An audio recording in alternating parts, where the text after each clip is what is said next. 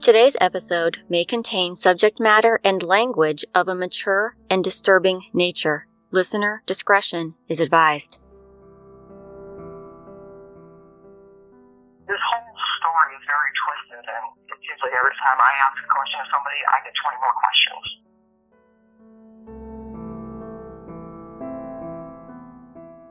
There's no me walking away from this. She has no voice, and I'm not walking away, and so I can't talk anymore.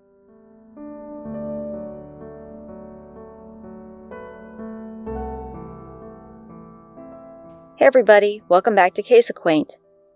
You have found episode 14. Today we will be speaking with a family member of the subject of our episode. Unfortunately, the audio quality of the recording is not what we would have hoped. But with our apologies, we are hoping that you can overlook this in order to hear the important perspective this family member provides on the case. We debated about whether or not to use it, and in the end, we decided that the family's voice deserves to be heard, and that you, our listener, would find these short clips helpful in understanding more fully a story that is in dire need of your curiosity and engagement. I want to thank you for your patience, and I also want to thank the listener who suggested we run this story. We love receiving these suggestions because, as you all know, we want to focus on cases that are not getting the attention they deserve. With that said, let's get to the story. On the morning of May 9th, 2014, a 33-year-old employee was absent from work at a dog boarding kennel. Considered a reliable employee, the fact that she hadn't even called was unusual. She lived just 4 blocks from the boarding kennel in the Cook County, Illinois village of South Holland. After a few hours of waiting, some coworkers decided to check on their colleague and friend. What was eventually discovered in the employee's apartment would mark the beginning of a family's painful search for justice, which continues to this day. This is the story of the brutal murder of Rachel Galbraith. Rachel grew up mostly with her grandma, but remained close with the rest of her family despite the fact that her sisters lived with their dad. Rachel graduated high school in 1999, and she worked a string of different jobs hoping to find a job that she enjoyed. Over the years, she discovered a love for animals, reading, arts, crafts, and finding clever ways to live a simple, frugal life. And in about 2008, Rachel, living in that small suburb of Chicago called South Holland, began to work at a place by the name of Lulabelle's Kennel, caring for pets and customers alike. She could easily walk to work because she lived just 4 blocks away, and happily, Rachel was able to bring her 3 little dogs who she loved very much to work with her. These were rescue dogs that had special needs, and one of them, Solo, was extremely aggressive to anyone it didn't know, so Rachel tried her best to spend as much time working with them whenever possible. According to Rachel's sister Kelsey, Rachel loved these dogs and spoiled them rotten. Rachel's journey to early adulthood had not been easy. Her mom was in fragile health during her last years, fighting alcoholism, and Rachel felt obligated to remain in the Chicago area to help her mom. Still, Rachel and her sisters remained close. Once their mom died in February of 2012, Rachel began to consider leaving Chicago and often spoke about moving back to Wisconsin to be near her sisters, especially since Kelsey began a steadfast effort to convince Rachel to do so. She said she felt it was time for Rachel to move back in order to be with her family. Plans were being made. Rachel's sister Sarah was engaged, and the typical family activities which normally accompany this exciting time were playing out in the girls' lives.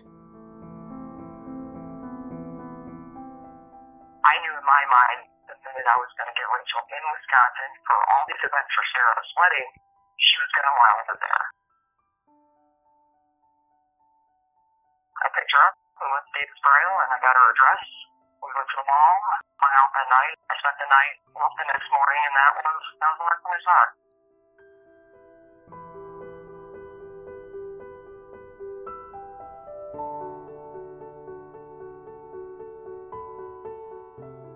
Rachel never got to wear that dress to her sister Sarah's wedding because 2 weeks later, Rachel was murdered.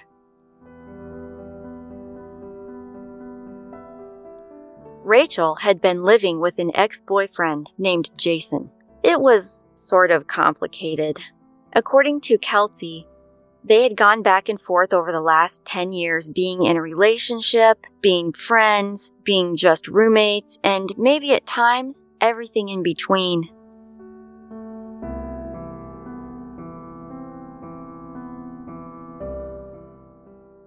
And he lived with her. Yeah, almost all the news reports will say that she just broke up with her boyfriend. No, they hadn't been together for at least 6 months. It was on and off. Their relationship, it was good and it was bad. But I wouldn't classify them as dating at all. The big part about Jason is that he didn't pay. He mooched off her for as long as he possibly can. And she forced him to get a job at Lubell's. He worked there with Rachel. And even after her death, he worked there for a year. And in her position, he got her full-time spot after she left. Even though to Rachel's family it seemed as if Jason tended to take advantage of Rachel financially and use her positive work relationship with her employer in order to get a job without having to stand on his own merits, and even though they had a complicated relationship history, that didn't stop Rachel from treating Jason like someone she cared about, whether or not she wanted to remain in a romantic relationship with him.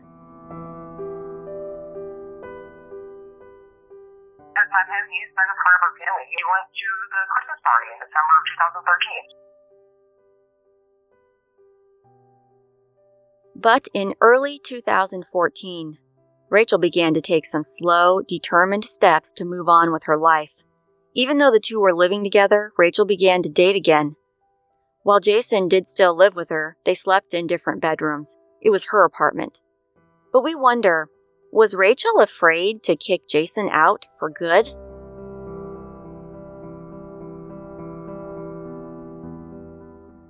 Three months prior to her death, she met a guy and she went on some dates with him. To be clear, they were not boyfriend-girlfriend. They were just seeing each other casually, just going out on some dates. But Kelsey recounted to us an incident she said she heard from Rachel, and then later she heard in more detail from Rachel's friends, in which Rachel went on a date with this new person. As the man was dropping Rachel off after the date, they briefly sat in his car right outside her house, sharing a goodnight kiss. Suddenly, Jason stormed out of the house, banged on the car windows, and repeatedly called the man out of the car to fight.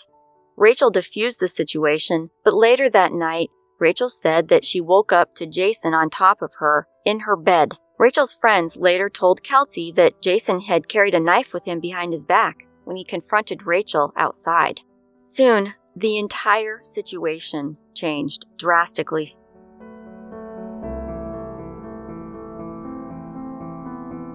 Rachel found out that Jason was actually readying himself to move on despite his violent outburst in front of her date and later climbing on top of her while she slept. Later, Rachel's family says that the police told them that Jason had been living a double life that they'd never heard about, and there was a chance that virtually nothing they thought they knew about Jason was true. I had no idea that he had been with his ex-girlfriend for the last 10 years. I had no idea that he didn't have a CDL license. I didn't have an idea that he lied about working at PetSmart and Juliet. He lied about a lot of stuff. We sat down and we talked and they let us know about this whole double life that we had no idea about. Yeah, so he ended up having a double life and he married this woman 2 months later. Wouldn't it be convenient to tell your two girlfriends that your long trips as a hard-working truck driver explained your absences from their lives? But, turns out, according to police, Jason didn't even have a CDL. How could he be a trucker if he didn't have a CDL?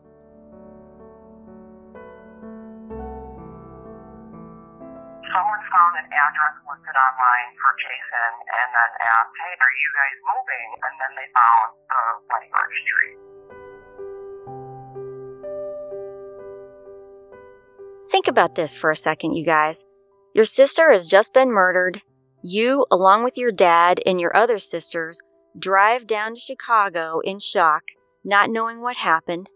You think you'll get some answers, maybe find a friend in Jason, the guy who's been living with her off and on over the past 10 years, and who you just saw 2 weeks ago when you bought your sister a bridesmaid's dress for the upcoming wedding.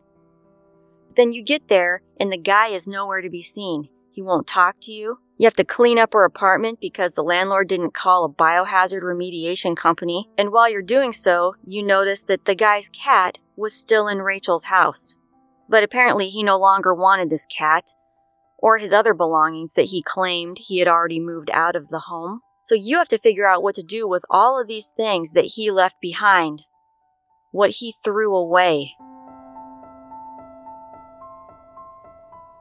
Or we could look at it from another perspective, too. I'm going to imagine I'm a guy living with someone, and at this point, we've broken up. I'm not paying any bills anyway, so I don't care. And then finally, this lady that I'm living with starts dating again. And I might wonder how long I'd be able to get away with this lifestyle, leeching off a person who can barely afford to take care of herself. Now, I have another person in my life.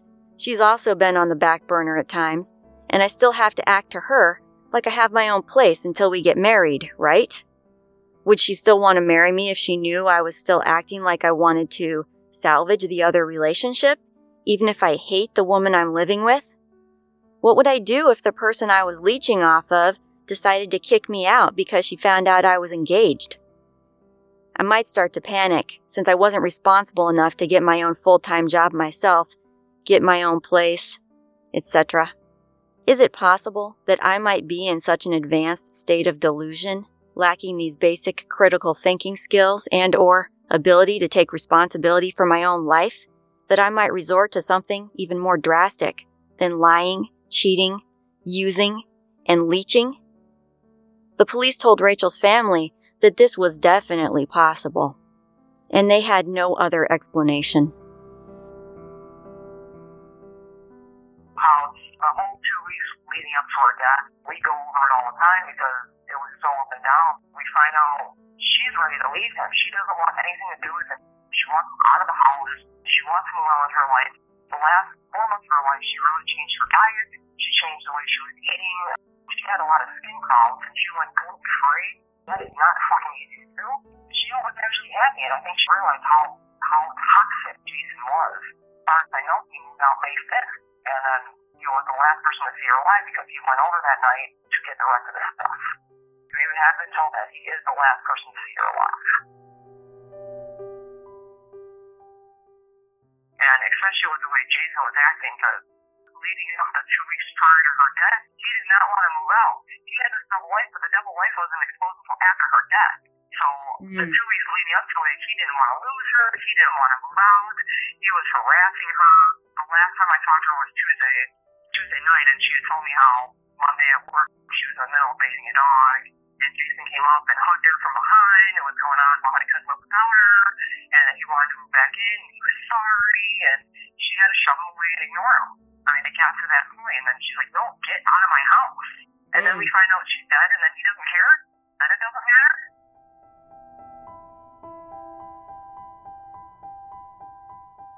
On the night of May 6th, 2014, a Tuesday, the same day Rachel told Kelsey the story you just heard, Jason allegedly collected the rest of his belongings, and he was the last person known to have seen Rachel alive. Nobody else was known to have access to Rachel's home besides Jason. Friday morning, May 9th, Rachel's normal shift began at 8 a.m.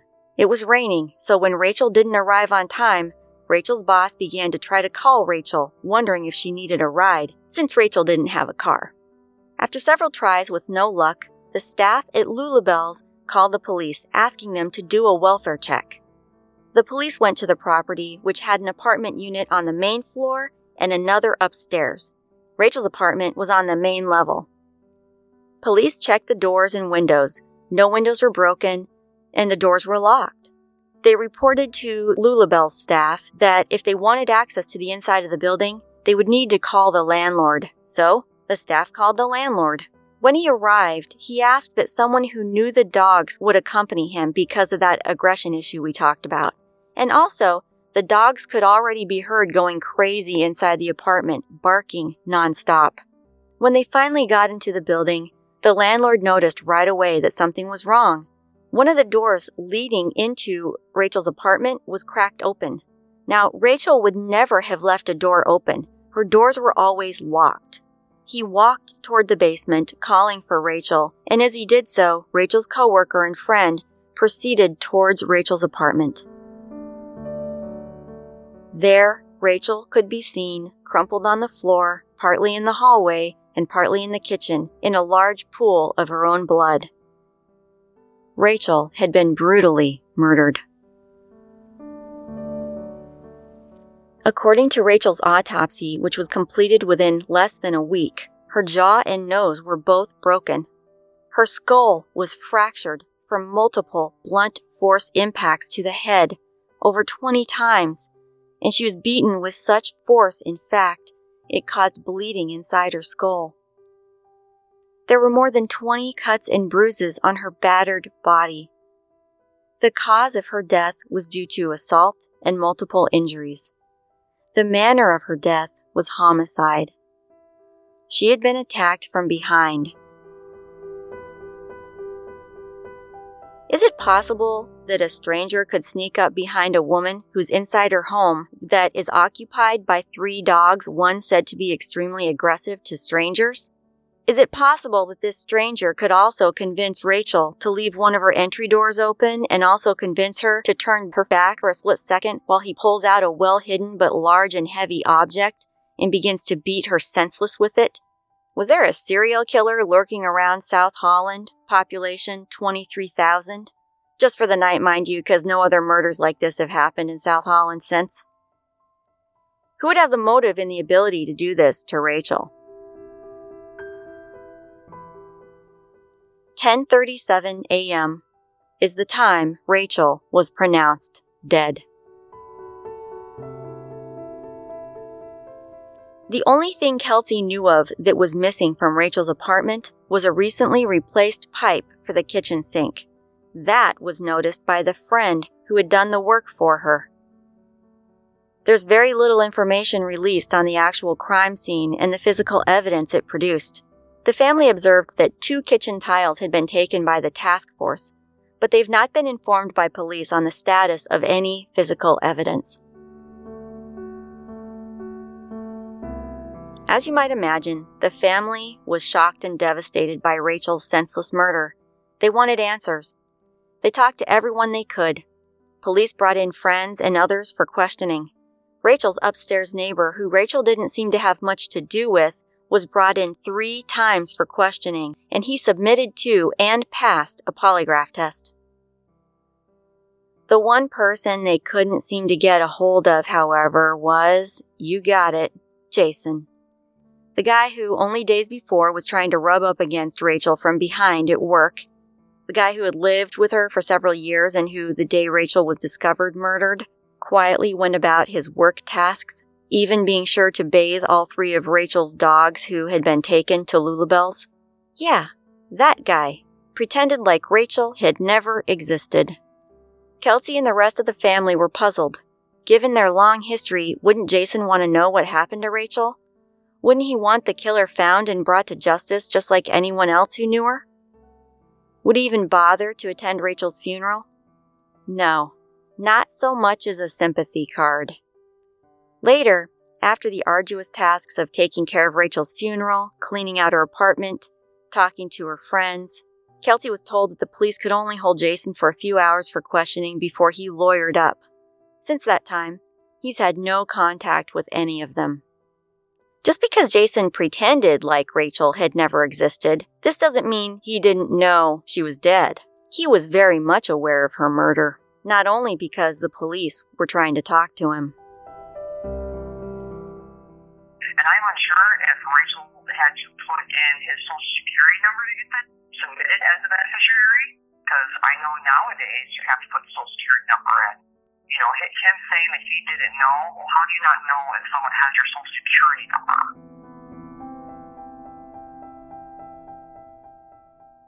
probably why me and my father pressed so hard about this, because, we don't want her to die in vain. We don't want her to die for no reason, and we want him to pay for what he did. Because Rachel's murder was conveniently just a few days after her new life insurance policy went into effect, and it just so happened that this life insurance policy that Rachel purchased listed Jason as the beneficiary. A reporter for Crime Watch Daily approached Jason while he was walking his dogs one day, and Jason denied to her that he had prior knowledge of the policy, which awarded between $100,000 and $200,000 to him. Since Rachel's death, the communication and updates from police have all but ended. We here at Case Acquaint attempted to reach the detective assigned to the case, but we never heard back. If we do hear back, we'll come back and update you. While South Holland enjoys a low homicide rate, Rachel's case lacks resolution or even direction. Police admit that they believe Rachel's murder was a crime of passion, very personal. Are they waiting for someone to come forward? Do they have outstanding pieces of evidence that they could test? Despite the lack of movement on the part of law enforcement, Rachel's family is determined to make sure that Rachel's life and legacy is not forgotten, and they will not stop challenging law enforcement and the community to keep searching for answers, to continue to dig for the truth, and to fight for justice. Rachel's family created a Facebook page called Justice for Rachel Galbraith. They've held events, passed out flyers, and made themselves available to the media in order for Rachel's story to be told. They even have an annual Random Acts of Rachel Day, which gives people like you and me an opportunity to keep Rachel's memory alive by spending the day performing a random act of kindness, as kindness is what Rachel embodied. If you have some spare time, please take a minute to visit that Facebook page, which will be linked on our website, caseacquaint.com. And mark your calendar for the day, May 9th, the day they learned Rachel had passed, so you can help them honor Rachel's legacy by performing an act of kindness to others, or even doing something kind for animals, since Rachel was passionate about that. Also, you can share the page with your friends. If you have any thoughts on the case, which might help bring it back from the cold, you can message their page or contact the South Holland Police Department at 708-331-3131. Did you know Rachel, or have you heard about her from friends or family? Police are in desperate need for someone to come forward with more information. I just want justice. I just want someone to be honest and tell the truth about what happened, and I just want justice for my sister. We're going to be uploading this episode to YouTube, and as you already know, we're on most major platforms. Please share this episode in whatever way you choose to access it, so you can help bring more attention to Rachel's case. Finally, I want to thank Kelsey for speaking with us about Rachel's case. We wish Rachel's entire family peace and justice. Thank you for listening to this story. We'll talk again soon.